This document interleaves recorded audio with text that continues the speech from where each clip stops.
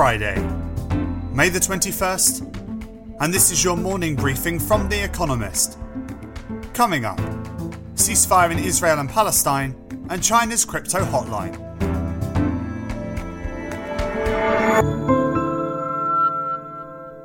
First, the world in brief. After 11 days of fighting, Israel and Hamas agreed to a ceasefire. The truce had been proposed by Egypt, acting as an intermediary, and took effect during the early hours.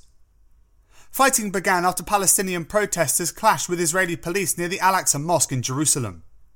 At least 230 people in Gaza and 13 in Israel have since been killed. The reprieve is unlikely to last. Since Hamas took control of Gaza in 2007, the two sides have fought 4 wars and several smaller battles. Neither is prepared to coexist peacefully with the other. Officials in Inner Mongolia, a Chinese province, established a hotline for residents to report anyone they suspect of mining cryptocurrencies. The move is part of a broader crackdown in China, where the government yesterday warned financial institutions not to accept cryptocurrencies. The country is currently trialling its own digital yuan. Mining, which requires computers to solve mathematical problems, consumes vast amounts of energy. The Biden administration proposed that a minimum global corporate tax rate be set at 15%. America put forward the plan during the latest round of tax negotiations at the OECD, a mostly rich country club. It wants to deter companies from shifting profits into low-tax jurisdictions. American multinationals book more foreign profit in Bermuda than in China. Mr. Biden plans to raise America's corporate tax rate from 21% to 28%. America's House of Representatives voted by 213 to 212 for a plan worth $1.9 billion to boost security at the Capitol. Yesterday, the House backed plans for a commission to investigate the Capitol riots of January 6th. Both bills, favoured by Democrats but shunned by most Republicans, have little chance of passing the Senate, where the two parties have an equal number of seats. Profits at Tencent surged by 65% year-on-year to reach 47.8 billion yuan, $7.3 billion, in the quarter to the end of March, thanks to rising demand for online gaming. Revenue at the Chinese tech giant grew by 25% year-on-year to hit 135 billion yuan. However, fears of a crackdown by Chinese regulators on its tech giants have cooled investor interest in the firm. WeWork lost $2.1 billion in the first 3 months of 2021, 4 times as much as in 2020. Lockdowns last year paralysed the market for renting and sharing office space. A payoff for Adam Neumann, its erratic co-founder, also cost it dear. Before an IPO attempt in 2019, the firm was valued at $47 billion.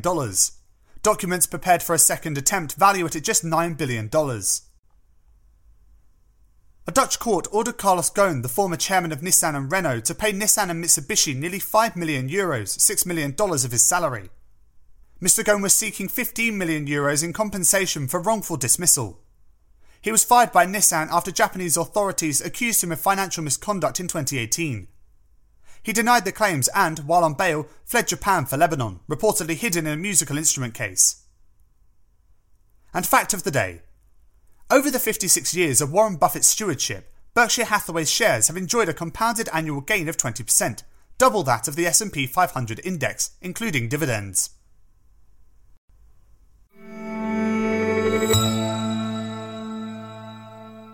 And now here's today's agenda. Building Back Better. Joe Biden meets Moon Jae-in. Today's meeting at the White House between the presidents of America and South Korea is intended to strengthen an alliance that had come under strain during the Trump administration. The two leaders will present a harmonious front, but they are after quite different things. Moon Jae-in, who has less than a year left in office, wants to persuade Joe Biden to join a last-ditch diplomatic effort to push North Korea to resume negotiations about denuclearizing the Korean peninsula. On these, Mr. Moon has staked his legacy. He also wants America to help South Korea secure jabs to accelerate its sluggish COVID-19 vaccination campaign. Joe Biden, for his part, is most focused on getting Mr. Moon to join America's efforts to contain China. America has foreign policy priorities beyond North Korea, and South Korea remains wary of alienating China. The two may find common ground on vaccine supplies, but making headway on security cooperation will be harder.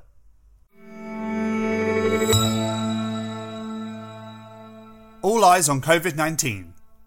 The G20's Global Health Summit. Today, the G20 group of countries convenes virtually for its Global Health Summit. This year, it focuses on the lessons learned from the COVID-19 pandemic. The group expects to unveil a, quote, Rome Declaration, packed with ideas designed to help prevent future pandemics. It will also hear the outcome of an independent investigation into the World Health Organization's handling of COVID-19. Those investigators concluded that too many countries moved too slowly to limit the virus's spread, and so failed to prevent many otherwise needless deaths. Ahead of the summit, Ursula von der Leyen, the President of the European Commission, said that health should be a, quote, global public good. But it is often not where patent law is concerned. This month, the Biden administration said it would support a waiver of intellectual property protections for COVID-19 vaccines in the hope that production of vaccines could increase in poorer countries. But a leaked document seen by Reuters suggests that the G20 instead favours, quote, patent pooling, whereby vaccine makers voluntarily share their patents.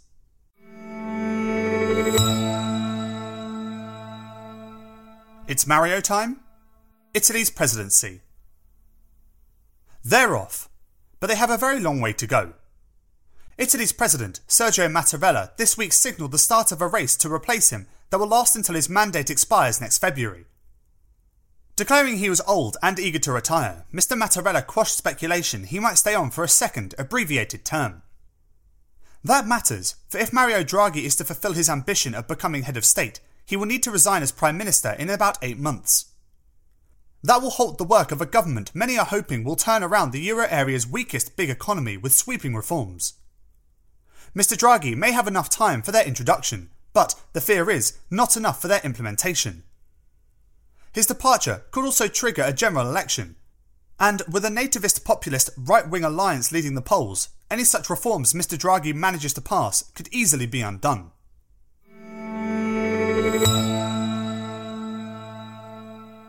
Back to the future. Argentina and COVID-19.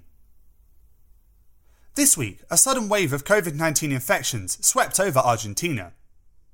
Daily new cases and deaths have broken records. Now, the government has announced urgent restrictions to shut down the country for a long 3-day weekend and impose new rules nationwide until the end of May.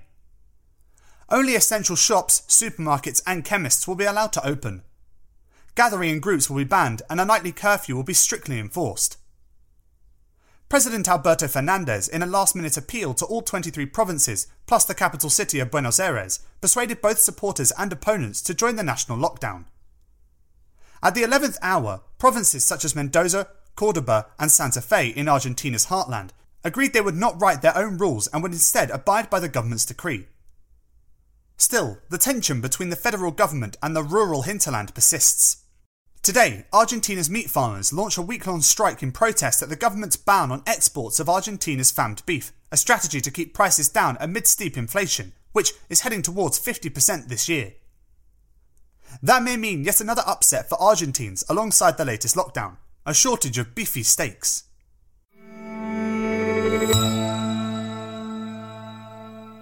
Footnotes. What our United States editor is reading. A year ago, Derek Chauvin knelt on George Floyd's neck until he stopped breathing. There is little doubt about what killed him. Police violence was a part of it, as was poverty, but the real culprit was racism. In a special report published this week, John Prideaux, our United States editor, examines the role of race in America. In researching it, he drew on various sources. Some were optimistic, such as The Upswing, a book by Robert Putnam and Shailene Romney Garrett. It contends that while America is suffering from alarming levels of inequality, its future could become more egalitarian. Our Washington correspondent reviewed the book last year. Other work considered discrimination among those who enforce the law, and programs to reduce that. John looked at a paper on implicit bias in policing by academics at the University of California, Berkeley. Our digital editor recommends reading The Sum of Us, a book by Heather McGee, which explains why racist policies harm everyone, of any race.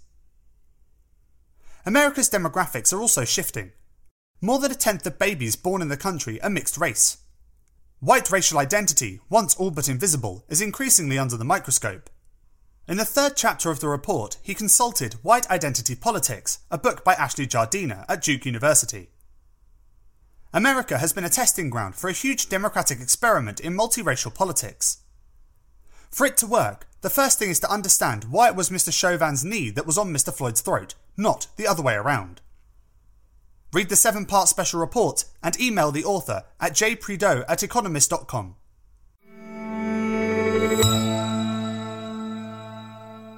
Finally, here's the quote of the day from Elizabeth Fry, who was born on this day in 1780. "When thee builds a prison, thee had better build with the thought ever in thy mind that thee and thy children may occupy the cells." That's it from the Economist morning briefing, available every weekday and on Saturdays. You can hear interviews and analysis from our journalists, including our current affairs podcast, The Intelligence, by searching for The Economist on your podcast app or asking your smart speaker to play the latest Economist radio podcast. And as a subscriber, you have access to each week's full edition in audio. Just download the Economist app on your mobile device to start listening.